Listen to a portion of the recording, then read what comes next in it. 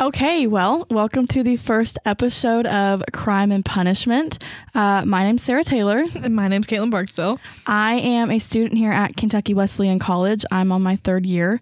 I'm majoring in business and minoring in accounting, and I think after I graduate, I'm going to pick up a second degree in journalism. Nice. What about you?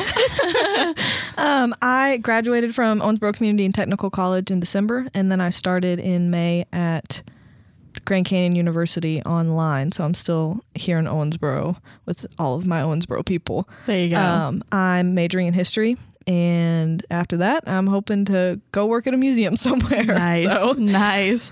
Okay, yeah, and so we ended up naming this podcast Crime and Punishment. To start with, this whole podcast is supposed to be a true crime podcast targeted towards college students and college-age cases.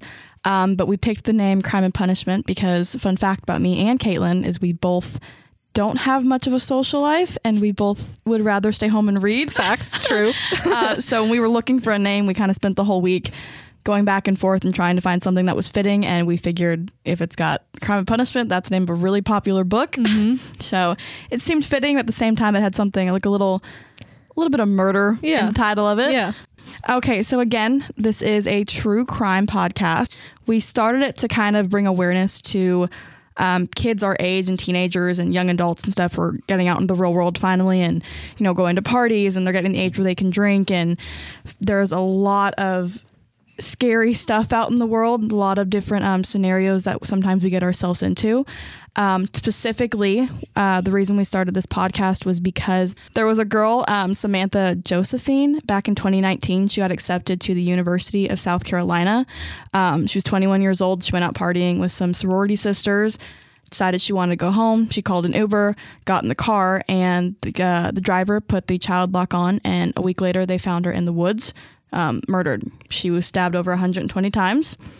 It was a pretty gruesome case. They found her over 60 miles away from where she was first picked up.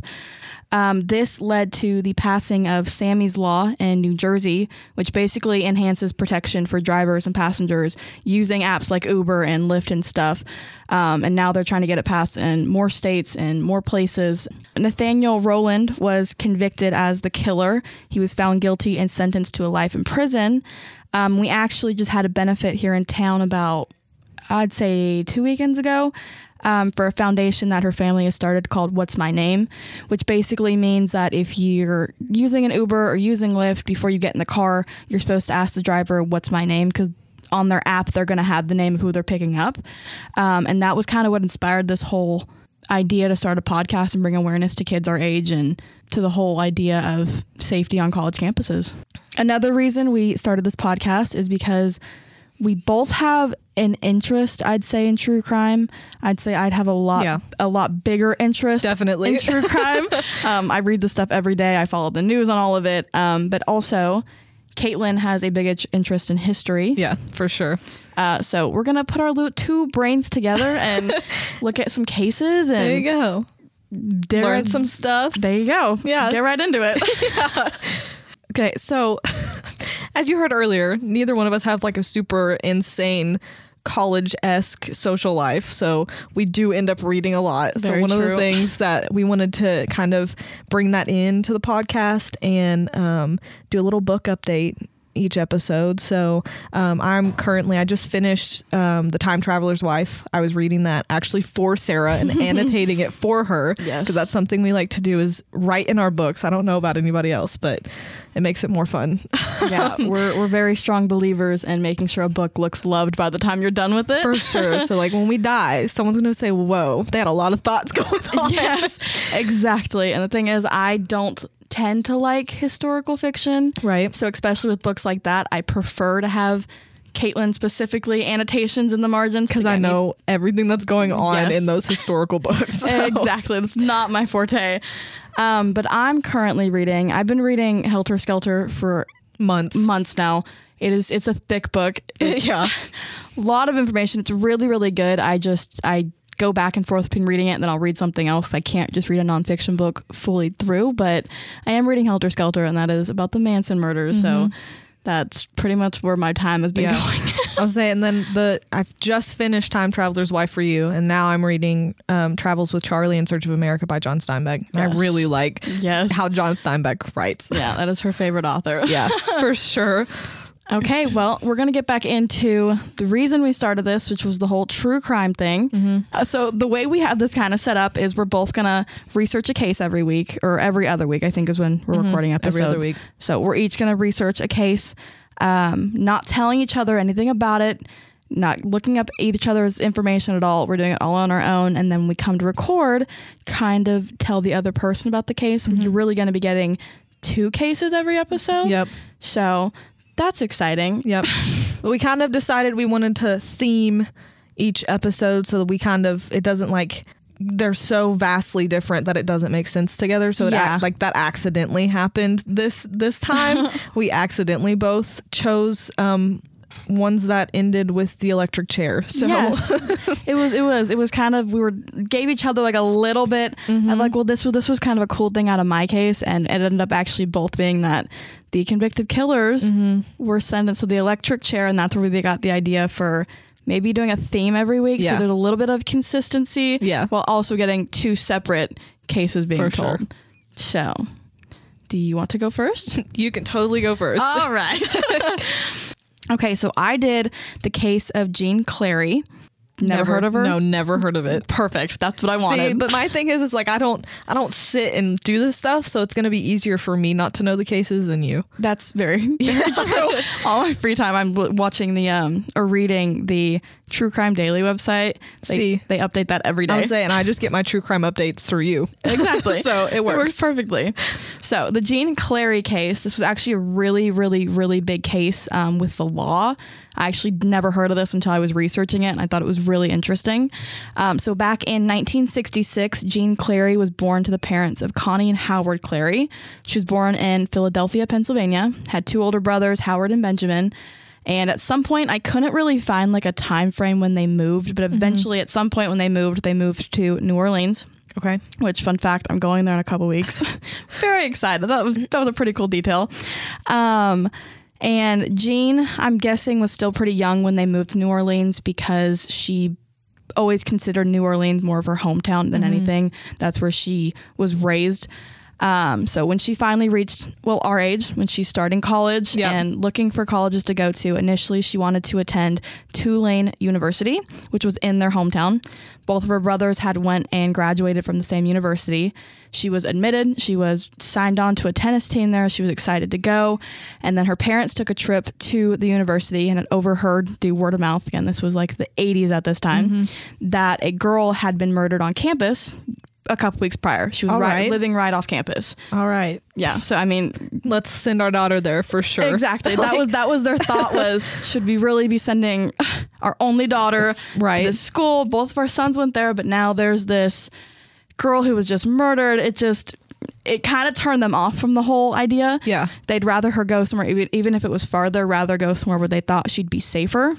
Thought is the key word here. It really is. They had such good intentions. Oh no. Oh, it's so upsetting. So basically they told their daughter, even though she was so excited to go to this college, she was happy to stay home and stuff, they told her that she would not be going, that they were not allowing her to go there. Oh my gosh. Yeah. So she was bummed out, but she started looking for another college. She found one in Bethlehem, Pennsylvania called Lehigh University. It was only about an hour and a half away from home, so she could still drive home occasionally and still visit family. And it wasn't her initial choice, but she was still happy with her second choice that she made. So her mother was actually quoted later saying that the campus had looked extremely safe and she would have never thought anything bad would have happened on this campus. Dang. Isn't that sad? Because we all know where this is going. So again, she had no problem, no drawbacks from sending her only daughter to this college. She was excited for her. She wanted her to get the full. Which is so weird because you would think that you would want your kid, like, they would have been like, hey, you can go to school at that first university, because she could have probably stayed home. Exactly. She could have been not lived on campus. Arm's reach. Exactly. Yeah. Yeah. So it's crazy. It's upsetting looking at the whole case now, because it's like they had such good intentions of keeping her safe, and it just kind of backfired more than anything. So in 1986, Jean was coming back to her dorm. She'd just spent spring break with her family. Nothing was out of the ordinary. She went to a party with some of her friends and went home. She tucked herself into bed. But again, it was the 80s. She had left the door unlocked because, oh my gosh. I know, nothing we would do these days. Well, especially now, you know, all of the dorms have like, you got to have a key card to get in, or like you have to call the RA on duty to get in. And that was the thing, is her roommate had misplaced her key, forgot her key somewhere. Oh my goodness. So Jean had just left the door unlocked so she can come back in later that night and wouldn't have to get Jean up to go unlock the door for her. So she did. She went to bed. So they didn't have cell phones and stuff back then either. So it was like, how are you going to get a hold of someone to get back in? Exactly. So Jean thought, cool, I'll just leave the door unlocked. I'll go to bed. I'll see her in the morning, you know? Yeah. Well, the other thing about this college was, again, this was the 80s, so protocols on college campuses were nothing like what protocols are now. Mm-hmm. Their not main intent was, how safe can we keep students? Right. It was, it's a big institution, we need to keep it running, and we need classes going. I mean, safety was not the number one thing in the 80s. Right. That's just how it was back then. I think anybody can agree with that. So a lot of dormitories, their doors, the big main doors that you would walk into, big dormitory halls, students would prop them open. Okay. Because I guess college kids, you don't have time to open doors. You know, it takes up time. They're just on the go. My hands are full. Exactly. So a lot of the dorms, people would just prop stuff open so that way they're open all day, all night, whatever. And happened to be on Jean's floor, their big dorm hall door was propped open by some leftover pizza boxes somebody had shoved underneath the door. Wonderful. Exactly. So enter the story is Joseph Henry. Okay. That's a solid name. Isn't it? He was a 20-year-old sophomore from New Jersey who lived off of Lee campus. He had that same day just lost student election and proceeded to drink the entire night away. Okay. Yeah, so he was completely inebriated. And then he decided on a complete whim to enter one of the dormitory buildings. He had went to the first door on the first hall and it was locked. So he climbed up the stairs to the second door. Second door on the big dormitory halls on the second door was locked. Climbed to the third one and saw that floor was being held open by pizza boxes. He thought, cool, I'll go right in. So he did, and he reached to the first door on the left that he found, and that happened to be Jean Clary's dormitory. So he walked in and he started digging through her stuff. He was looking. I guess the whole intent was to burglarize the room. Okay. That was where he initially had started, was stealing and, you know, kind of robbing her. Mm-hmm. And then at some point, either Clary woke up and she had rustled too much, or she saw him and she screamed. He went from robbing her to killing her. He took a beer bottle and smashed it over her head. Oh my gosh. Yeah, it was pretty gruesome. Smashed it over her head, trying to keep her quiet. Right. So she wouldn't scream anymore. And then I guess she put up a hell of a fight. He proceeded to rape her and then strangle her with a wire he found from a Slinky toy. What the heck? It's very odd. It was very, very odd. I feel like, I don't know, there's a lot of variables there. Yeah. Did he have the beer bottle with him? Did he find it in her room? Exactly. It seemed like a very odd collection of things to use. Yeah. So I don't know if he was just grabbing stuff that he quickly saw. That's almost what it seems like. It seems like at that point, maybe her waking up or screaming whatever she did scared him, and then he just panicked. He panicked. And it was in his mind, best case scenario was to just kill her. No witnesses. For whatever reason he thought, you know? So he was just scrambling to find whatever he could to just continue commit to what he was doing. Exactly. I think he started with the lesser crime and then just went into full panic mode and lost it. That's what it seems like. Yeah, because it was quick and it was gruesome. It was pretty bad. But another thing about Henry, he was actually a former honor student who flunked out of school once before, and this was his second time coming back. Okay. I was going to say, because him being what did you say, a sophomore? Yes. Because that's only his second year of college, right? Yeah, he was 20 years old already. Okay. So I guess the first time around didn't really do too good for him because he came back a second time to try college all over again. He had been fired previously from a restaurant for being violent, but had no prior records other than being disciplined by the university once before for throwing a rock through a female student's window. Oh. Yes. Okay. But yeah. Interesting. Not really a first time offense. Obviously, the Jean Clary incident was much more aggravated. Yes. Yeah. A little more extreme. Very. He really like skipped some steps there, going from throwing a rock through a window to one thing to another. Yeah. Very different opposite things. ends of the extreme spectrum. Yes. So apparently the next day, Joseph had confessed the murder to his friends. He confided in some people, and thankfully they did the right thing and they went to the police. Oh, good. I was gonna say, is this gonna be like where they kept it secret and then no one knew? Okay. They turned on him pretty fast. They went straight to the police about it and told It's one them. of those, like, you know, when your parents are like, oh, if someone tells you something that they're hurting somebody or themselves, you need to tell an adult. You know, when you're told that when you're little. Yes. It was. They must have had it ingrained in them. I really no, for sure, dude. So instantly Joseph did what any murderer does, and he lawyered up. All right. His attorney tried playing the angle that Joseph suffered from pathological alcoholism that made him violent when drunk. Okay. The state attorney argued back that it wasn't a disorder, that it just simply was that Joseph had an aggression problem towards women specifically. Right. And it was brought out more when you drink, just like that happens with a lot of people. Everyone always says drunk thoughts or drunk... Sober thoughts or drunk actions. Thank you. Exactly.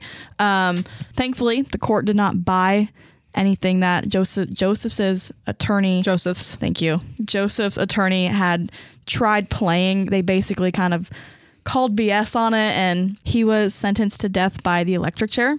This sent Joseph into a complete panic. He was absolutely terrified of that. I mean, could you imagine being like, we're 20. Imagine being sentenced to the electric chair at 20 years old. Be petrified. Like, dude. you're in college and you're trying to figure your life out, and all of a sudden you do this one thing and now you're just dead. Like, you could like, that's it. That's it. Yeah. There's no more. Yeah. That's crazy to me. Which, something interesting that I found in my case, and which I know this isn't, your case didn't happen in Kentucky, but in Kentucky now, if someone is found, like, I guess clinically insane or whatever, or like, you know, mentally unfit to stand trial for that, they'll postpone it until they're like cleared. Like, especially if they're on the death penalty charge. Absolutely crazy, dude. The legal system, I have my own beef with the legal system. I think that there is good parts of the legal system, and there are parts that do try to do the right thing, but I think there are also a lot of gray areas with the legal system where people get by with stuff like that. It's absolutely crazy to me, but it's what happens. So Joseph got convicted. All this time while, you know, Jean was getting murdered and they found her body and stuff. Who found her? I don't know. It didn't say? It didn't say. I don't know if her roommate came back and saw her or if somebody heard something and instantly right after found her. Couldn't find anything about it. It was very slim details about everything that did happen to her, how bad it was. And well, I almost wonder if that was like the college trying to save themselves. I agree. From publicity. I agree 100% because her parents basically sue the college later. But before this, while she was getting murdered and, you know, going through all this with Joseph that whole night, and then the next morning being found and stuff, her parents were actually not in town. They were out of the States. They were in Bermuda. Oh my gosh. And they had no idea what was going on. Oh my gosh. So when they came home, they at the airport, they got a taxi drove them to their house. And when they pulled in, they realized all these cops were surrounding their house. And that was how they found out that that is terrible. Their daughter that they just sent away to school was no longer alive. Oh my gosh. Ain't that crazy? That's insane. In 2002 now, Joseph had his death sentence thrown out. He kept appealing to the courts, and eventually they made him a deal that if he would give up all rights to an appeal, he could serve life in prison and not have to face the death penalty. Huh. So he got out of the electric chair. All right. But still is living his everyday life behind bars. So he's still in prison? Yes. He's not dead yet? No. I mean, I figure he's only how old now? In his 60s maybe? Yes, he should be in his 60s, like 63, I think. Quick math for you. Yeah. I'm not good at math. He should be around 63.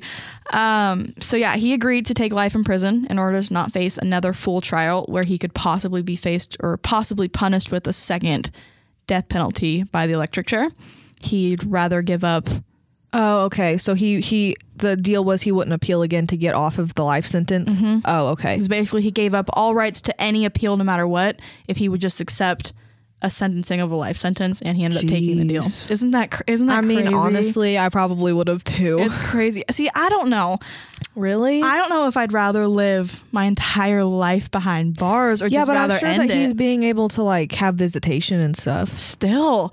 Really? It's not like freedom. You don't get like you and me, we both love being outside. Yeah. Imagine that's just fair. not being able to go for a walk or like, That's fair. you know what I mean, on your own terms.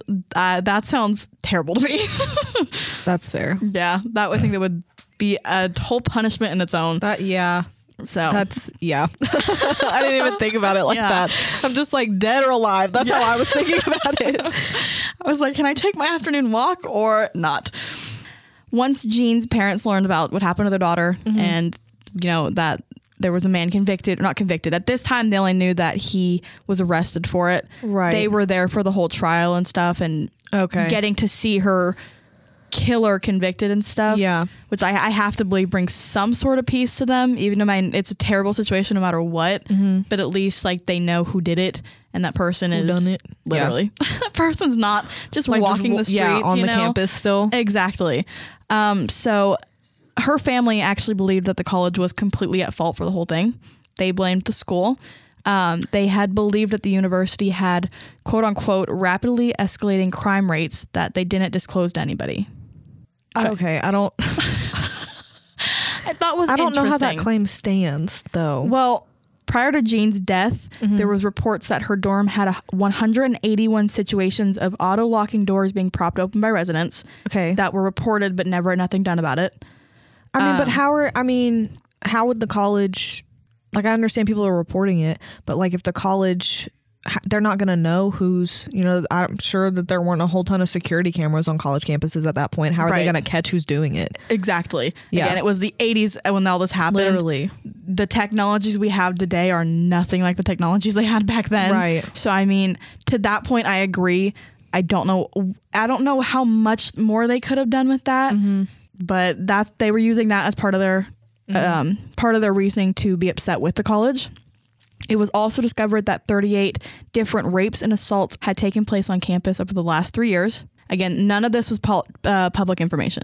This was all... How did they find it? Just after the fact? I guess. Probably, I'm not totally like... I mean, I'm sure they... keyed into the legal system, I'm but sure though that they had to like... The college had to make that stuff known once they started once they were suing getting the college. sued. Yeah. Exactly. That's what I'm assuming is all of that came to front when they had a problem with the college and took it to the legal system. Right. I'm sure they had to provide it then, but at that time, none of this was public information. You couldn't just go look up what's the crime rate of Lehigh University. You know what I mean? Yeah. It's so much easier now to like look and find out that information on colleges. Because again, back then everything was just kind of word of mouth. It's like, well, I heard this, so you know. Yeah, or if you didn't get the newspaper and read it and save it, you're never gonna know. You're never gonna know. Exactly. Okay, so the current VP of Lehigh University during this whole thing, during the time that the school was being sued, his name was John Smeaton.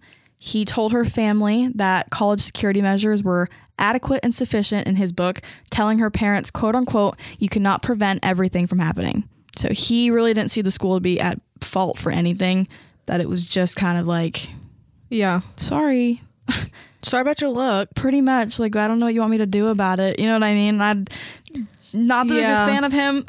Fair enough. You know what I mean?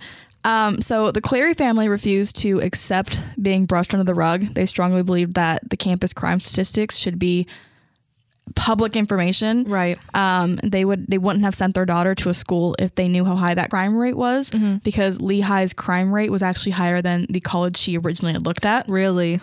Yeah. Wow. So it kind of what they believed was like the complete opposite was actually happening. You know what I mean? So the family sued Lehigh University for $25 million, contending university officials knew of the escalating crime rate and knew that dorm doors were being propped open, but took no action to stop it. Dang. They also said Lehigh officials should have known Henry, the killer, his history of violence and alcohol abuse. So they settled out of a court for a confidential sum. So we don't really know what they got, but they won. So obviously enough for them not to pursue it further. Exactly. So Lehigh promised to increase security and including adding card access to the dorms. Okay, see. So that's where that started coming in. Yeah, that was a new safety measure colleges were taking on, was now key carding everything. You have to have a key card to get in anywhere, which is very normalized in our day. Very much. Can't get it anywhere unless you have a key code, a password. Or a password, something, It's a big thing now. So her parents used this money that they won from the court case. They used it to found the nonprofit organization Security on Campus, which was later renamed the Clary Center for Security on Campus. So they named it after her daughter. They reached out to a bunch of state legislators, telling her daughter's story and kind of making it bigger in the news and in the media so that people would know about this and know about that it's an issue. Because it wasn't something talked about regularly. Well, I'm sure it's not a thing a lot of people thought about. No, exactly.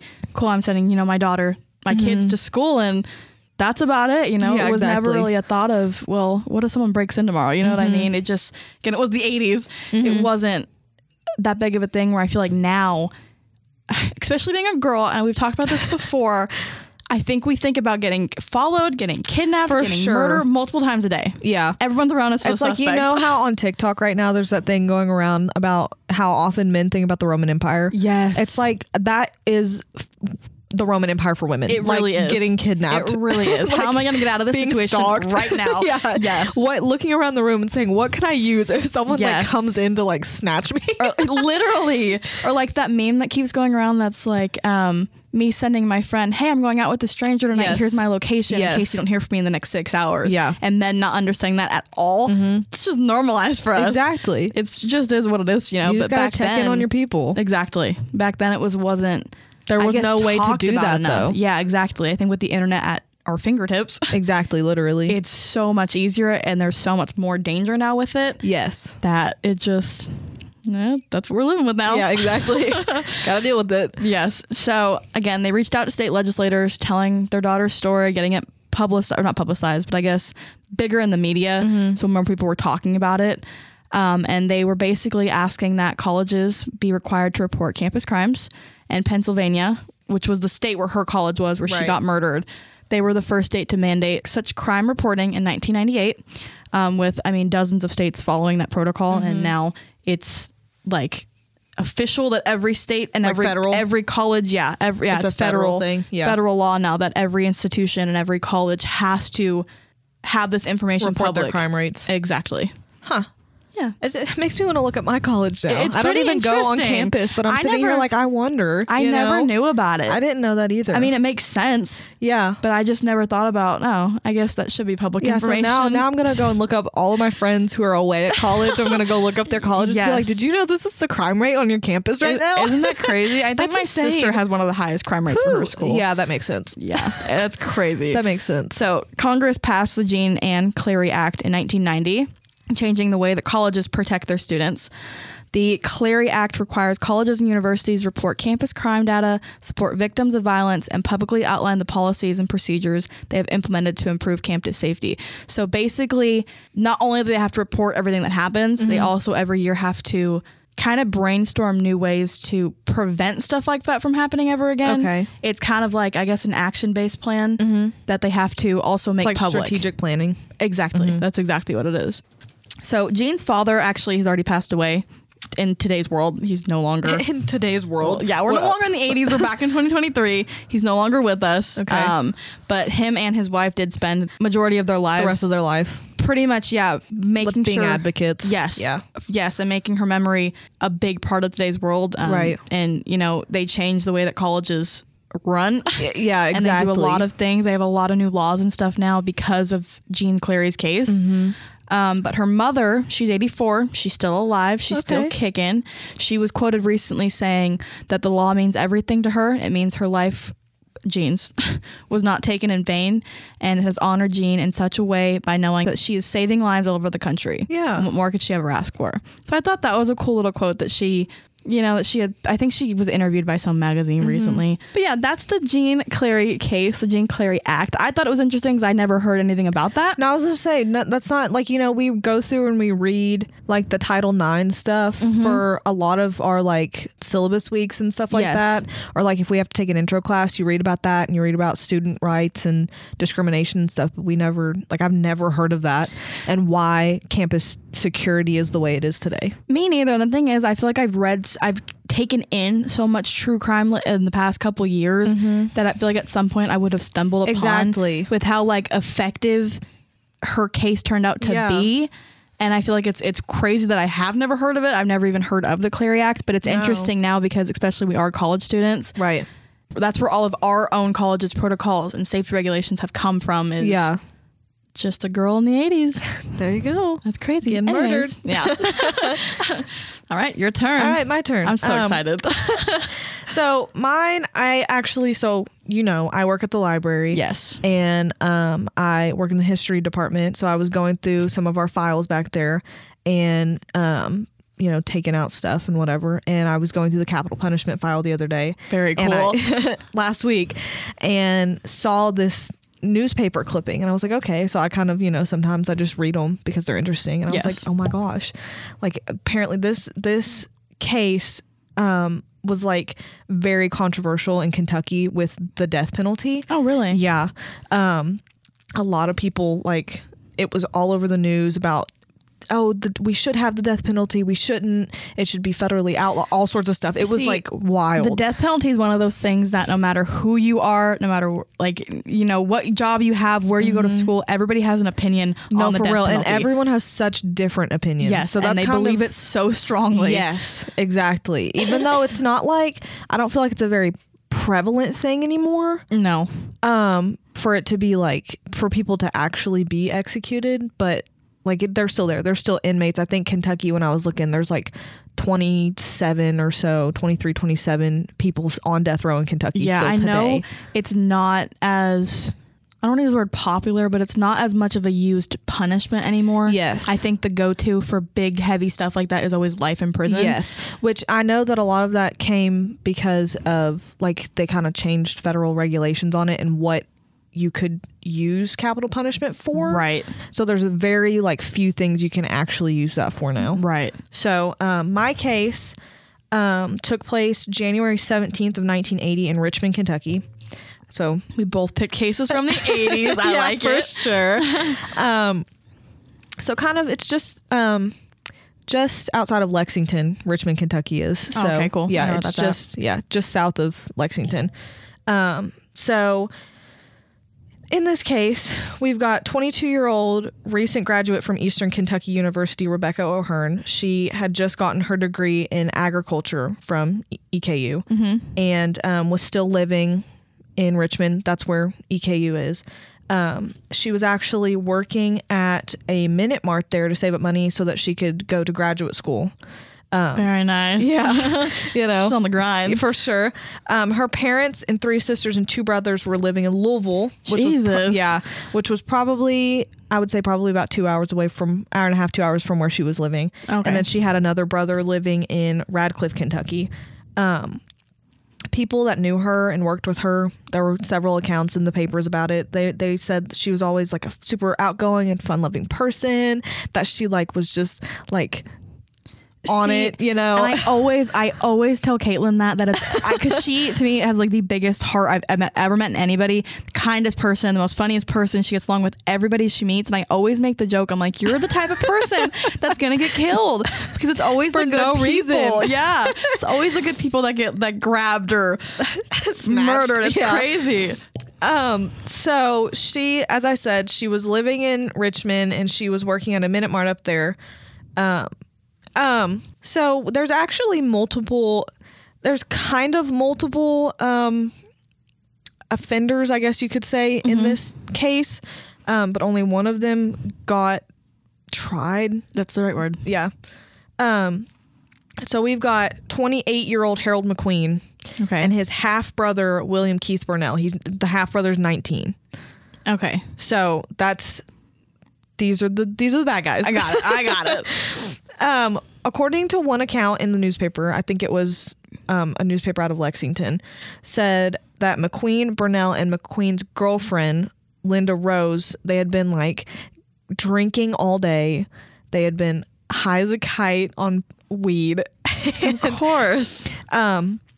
And McQueen is actually said to have, him specifically, he's reported to have taken over 150 milligrams of Valium by the time of the robbery. Oh my God. That we're about to get into. Yeah. So they were just living life, I guess. Yeah, not in the right mind. Driving around, robbing places. So they end up parking behind the Minute Mart that Rebecca O'Hearn Becky is working at. Linda stays in the car, and McQueen and Burnell go into the Minute Mart to rob the Minute Mart. When they get in there, one account said that one newspaper reported that she emptied the cash boxes to them because that's what they wanted. They wanted the money from in there so they could go buy more drugs, right. As they do. So one newspaper said that she emptied the cash boxes, and then McQueen just shot her in the face. Oh my God. Probably from about 3 feet away is what one of the newspapers reported. And it's kind of, there's discrepancies in the newspaper on the next part. But she either was standing there after he shot her, or she fell to the ground, or she was made to get on her knees anyway. He ends up shooting her in the back of the head, execution style. It's reported of a distance less than 6 inches when he shot her the second time. So I did find it interesting. People had testified that they had seen McQueen earlier that night and that he could barely walk because he was just so high on stuff. That's crazy. And I was talking to my dad about it earlier, and I was like, okay, I said, there's some like weirdness on that, because like, how are you gonna shoot someone if you can, like, if you're not in your right mind enough? And then I said, if he was that close, I guess. Yeah, but I don't know. It was still kind of fishy to me. I agree, especially being that gone on so many different things. Yes. You know what I mean? And they're all mixing in your body, and I don't know. It's just to not only go in there to rob a place, to shoot her once, and then have her direct her all the way enough to shoot her a second time. You know what I mean? It's very or manipulate yourself in a way where you could shoot a second time. So they ended up, like I said, they went to the Minute Mart around 11. She was actually covering the late shift. She wasn't supposed to be working that night. Oh my God. So, and some reports, the deputy, sheriff's officer, whatever, the detective that was over it, she was actually working the late shift like 2 months prior, and there had been a robbery 2 months prior to this happening. Not the same people, but just, could you imagine like working somewhere and within the 2 month period you've got 2 robberies that you've been a part of? See, and where my sister works, my sister lives in one of the most dangerous cities in Kentucky with the highest like crime rates and robbery rates and stuff. And where she works, they constantly have like active shooter threats and robberies and break-ins. And I constantly think about stuff like this all the time, dude. Yeah. It makes me so nervous, her being up there by herself. She's only like 22, you know what I mean?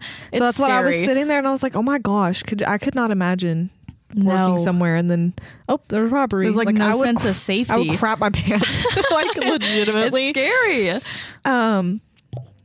So when McQueen and Burnell returned to the car where Linda is waiting, they each had bags of cash with them, obviously, and the store security camera. They had ripped it off the wall.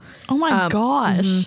And threw it on, I guess, on their way to wherever they were going, their hotel or whatever. They threw it into a pond. It was later recovered by I love that. The investigative team, but I couldn't find if like they got footage off of it or if it was just toasted, you know?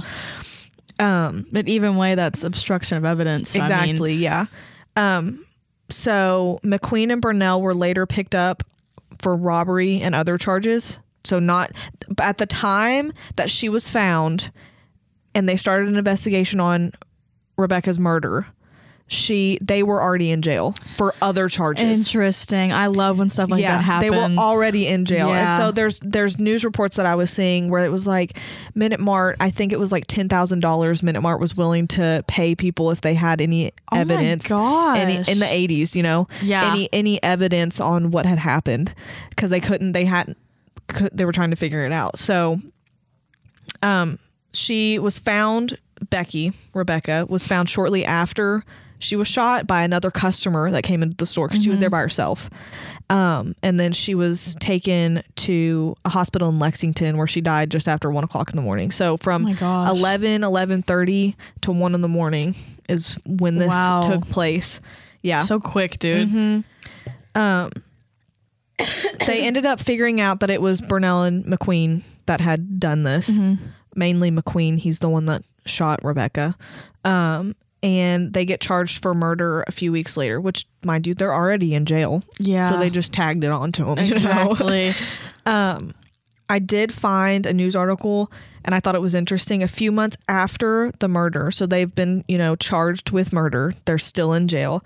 An inmate on parole smuggled in a .22 pistol to the jail in Madison County. And it was discovered in between like 3 mattresses. Oh my gosh. Yeah, like sandwiched between mattresses. So McQueen and Burnell were sharing a cell with 3 other inmates, and it was found in their cell. Oh no. Yeah. So someone on parole had smuggled it in, and the investigative team concluded that it was probably meant for McQueen to use. They don't know in what capacity, but they were like, oh, it more than likely it was him. So whatever he was planning on doing with it obviously got messed up. But I was kind of like, dude, imagine if they didn't find that though. No, for sure. It'd be such a different story. Yeah, exactly. Trials began over a year after the crime happened. See, that's the thing. I felt like the in the Jean Clary case that happened so quickly. I was gonna say yours seemed like it moved pretty quick. It moved really quickly, but a lot of the time that's not the case. A lot of the time it's a long that's waiting when I game. saw this and I was like, what the heck? So trials for the murder of Rebecca O'Hearn started a year after the crimes in March of 1981. So she was murdered in January of 1980. Mm-hmm. So it's now, so much later. Yeah. Burnell, which he was 19 at the time of the crime, was given 2 20-year sentences. Sounds about right. And McQueen was given the death penalty. Sounds about right. Burnell actually got paroled in 1988. See, that's the other thing. When I took a criminal justice class a couple years ago, my professor had told me that majority of the time, the sentence that you're given, you never actually serve the full thing. Okay. As long as you're behaving, I guess. Yeah. In prison, in jail, wherever you are, as long as you're behaving, you get out a lot sooner. You get a lot different treatment. Even people that are sentenced to life in prison, they don't end up serving a lot of life in prison sentences, which I think was really interesting because it seems like when you read the articles about it, it's like, oh, they're going to be in prison the rest of their life. But a lot of the time, that's not the case. Yeah. So that's what I saw that. And I was telling my dad, he goes, that is so messed up. He only served like maybe 8 years of his 40-year total sentence. It's so aggravating, dude. It's so, because in my head, if they did it before, what's exactly. Well, also the reason he didn't get the death penalty like McQueen did was because in Kentucky, if you are like even if you're an accomplice in a murder, if you're not like the actual person murdering someone, they can't give you the death penalty. Exactly. So they just said, crazy. We'll just give him what we can. That's what it seemed like. And then he got out. So McQueen is still on death row for almost 10 years after that. Later in McQueen's trial, his attorneys would try to say that he took the blame for his half-brother. That happens a lot too.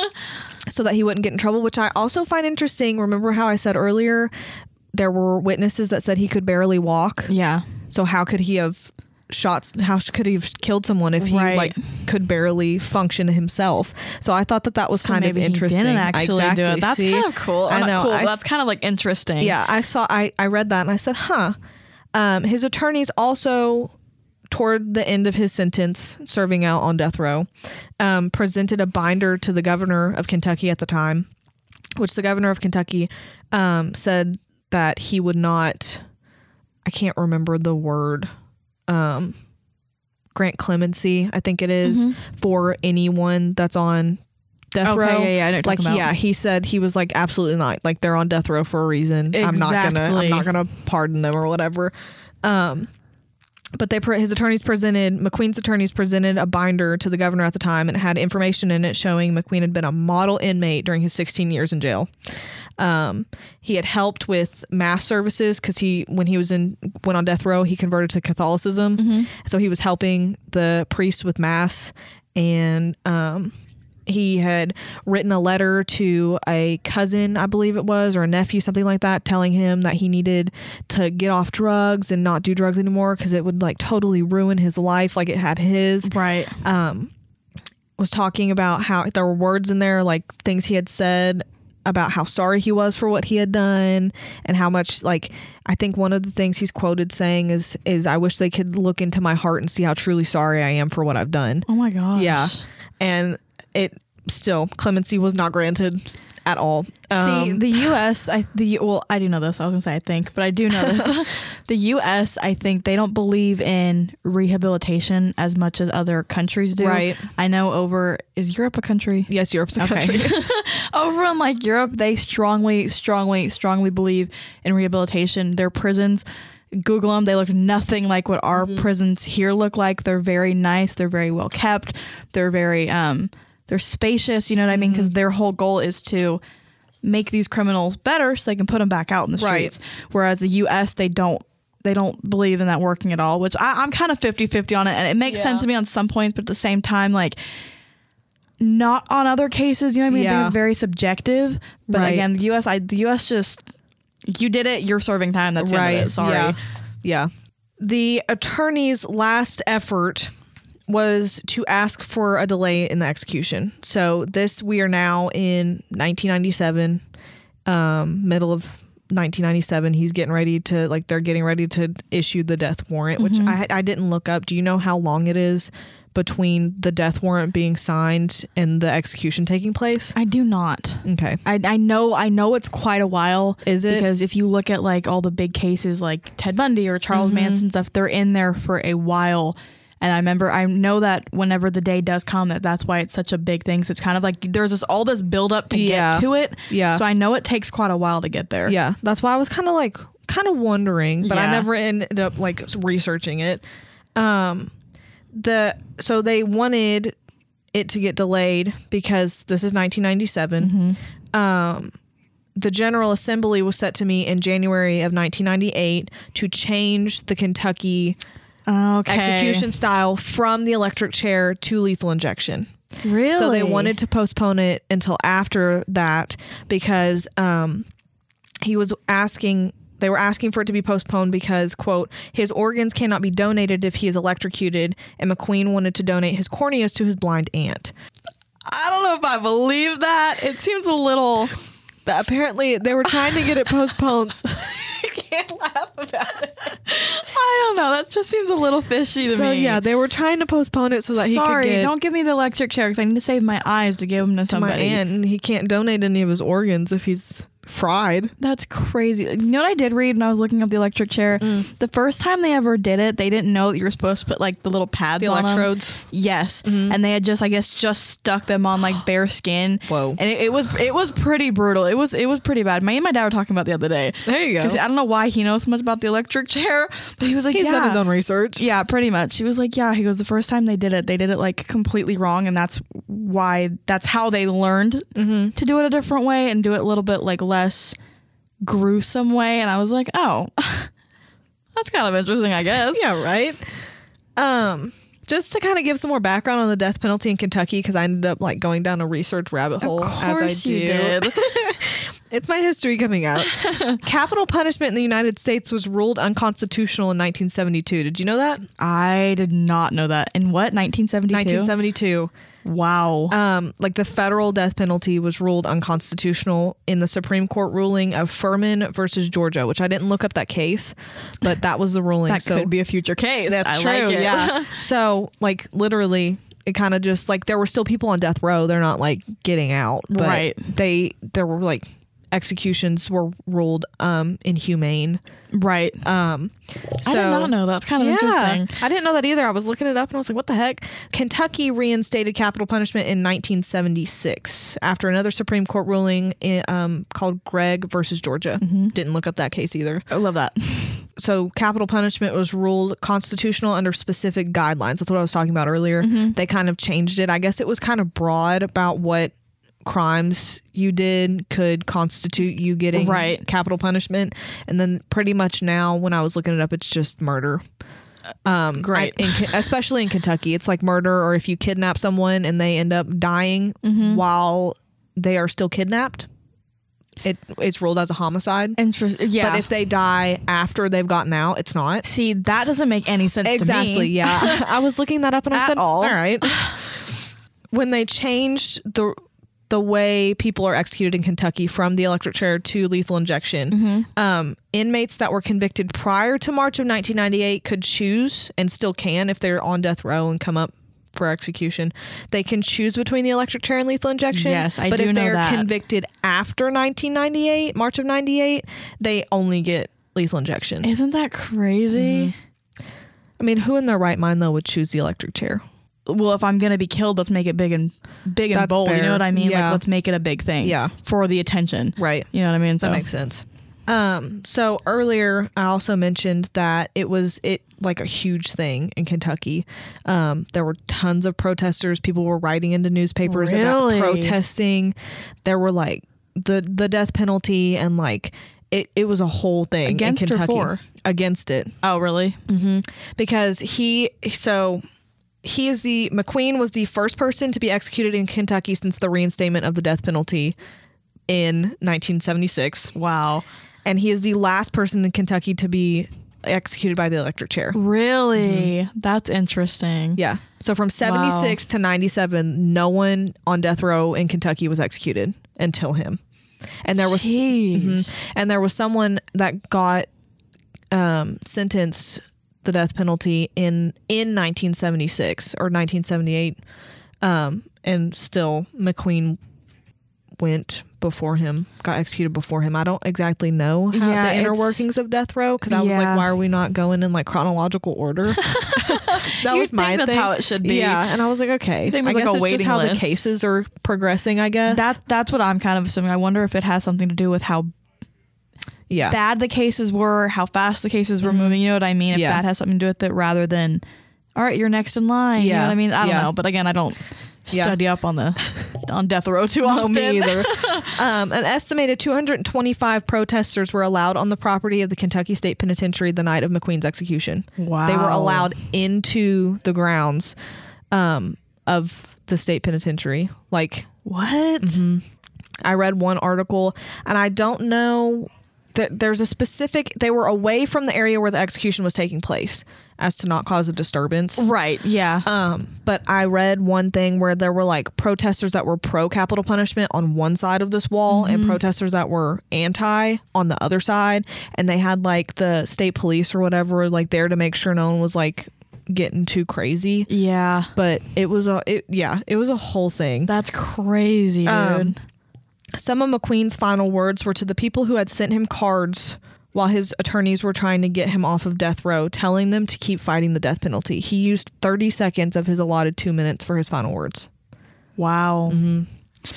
That's insane. Yeah. So McQueen was executed around 12 a.m. on July 1st, 1997. There were several vigils held around the state of Kentucky for him, and some of them let out early so people could go to the demonstration at the penitentiary. Really? Yeah. So there were like Catholic churches were having special prayer masses and stuff like this. And they let out and people like drove to the penitentiary, which like is a statewide event. Yeah. That's insane. Yeah. So there's my case. Isn't it interesting how effective something like that can be though? Yeah.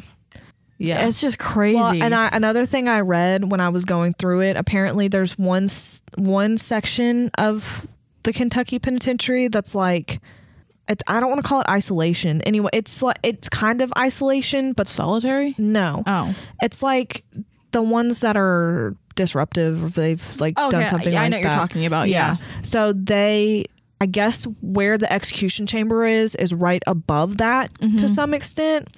And they like could hear the inmates banging on their doors while he was being executed. Yeah.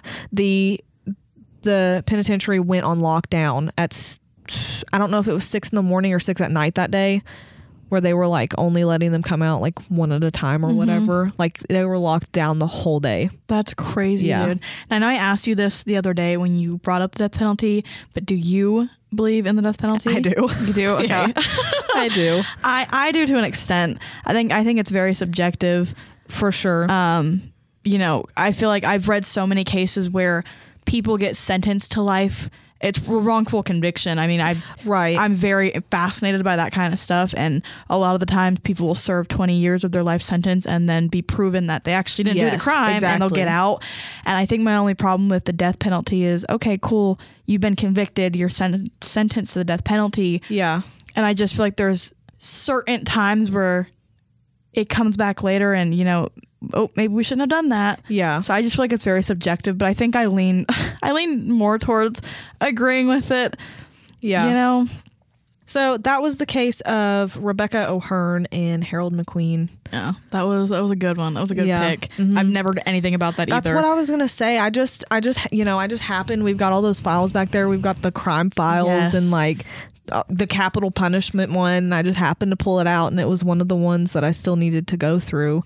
And I found it. And I said, okay, never heard about this. That's why I thought it'd be fun to do this with you, because you have such like a fascination for history. Yeah. So it makes sense you went and found like this really big state history thing, you know? Yes. That's why I thought it'd be a lot of fun, because I don't. Right. History is not my thing. Yeah. If it's like interesting history about, you know, true crime or something, I'm all for it. Well, that's another thing. When I was looking up executions in Kentucky, which this is like an offhand thing, in the 1920s, like one day in the 1920s, there were 7 people executed by electric chair in one day.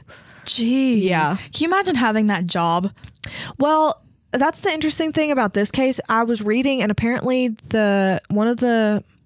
I don't know what job he actually has at the penitentiary, but like he said, yeah, like we do monthly drills, even though we're not executing people like that often, because since 1976, there's only been 3 people in Kentucky that have been executed. Really? I was about to ask if the death penalty was still a thing in Kentucky. Yes, it is. Okay, that's what I thought. There was one. So there was there was another one in either the 99 or early 2000s. Right. And then there was our last one was in 2008. Really? That's crazy. But yeah, he was like, one of the guys that works there is like, oh, we come in and we do monthly like training and like a mock execution just so we stay on top of our game. That's wild. Yeah. So in McQueen's case, they had 3 people come in to push the buttons for the electrocution thing, so that they didn't know who was actually pushing the button. And they told them afterward, they were like, yo, you know, if you need counseling, it's available. And they were like, no. That's wild, dude. That's so crazy. The other job I'd always think would be so wild to have is the person who cooks your final meal. I couldn't find it. None of the newspapers. I have like papers from all over Kentucky about this case that I clipped, you know, online. None of them mentioned anything about his final meal. Really? I know he spent his last hours with his mom. I believe it was his mom and his girlfriend and his aunt. I assume the blind aunt. The one who wanted his eyes. The one that wanted his corneas. That's crazy. And then they left like a long time before his execution. He spent his last hours with the spiritual counselor. Really? That's crazy. And one of the articles said something about the spiritual counselor, I guess when he walked up to death row, like from death row to the execution chamber, I guess he had a rosary in his hand. McQueen had a rosary in his hand, and before he was executed, he gave it back to the counselor, the spiritual counselor, and actually it was a rosary from the spiritual counselor's daughter who had been murdered. Oh my gosh. Saw that. I didn't look into it any further, but Isn't it weird how like things tie together like that? I was sitting there like, all right, this is kind of strange. That's crazy, dude. Yeah, and I guess, I don't know if it's protocol for executions, but in this case, since he'd been there for 16 years, they got a team of like an execution team from a different prison. Yeah, it's all impersonal then. That's interesting. I didn't know they did that, but yeah, I guess if you're in there for that long. They did do that. So I guess whatever the prison guards, whatever they're called, walked him up to the execution chamber, and then they left. That's crazy. Yeah. It's absolutely wild. Huh. Well, that was pretty interesting. That was a good one. Yeah. I like that one a lot. Okay, well, that was our 2 cases for this week. It's our first episode. First episode down. We were both a little bit nervous. Just a little bit. I think we got into our groove. Yeah, I was a little nervous. I do a lot of the stuff down on the radio and recording a lot of stuff, so I've never done anything like this. The recording wasn't too bad. I think we were just a little nervous about like, how do we start this? How do we get into it? You know, but we took extensive notes on before we came in, so didn't go too bad, but we will be uploading these episodes, I believe, every other week is what we agreed. Okay, so every other week you'll get an episode. I think that's also cool. That's why we're doing 2 cases every time, so it's kind of like you get enough to tie you over. Okay, it's okay if it's a little bit longer. Yeah, they are. This is already an hour and 8 minutes. Oh, that's not as bad as I thought. No, really, I thought we were already at an hour and a half for sure, and there's going to be a lot of cutting. So most definitely. Maybe 45 minutes. Yeah, I agree. The first 5 minutes of this recorded audio was literally us just like trying to figure it out. How do we start this? What do we do? But yeah. Okay. Well, stay alert, stay safe, and most importantly, Stay alive. Stay alive. All right.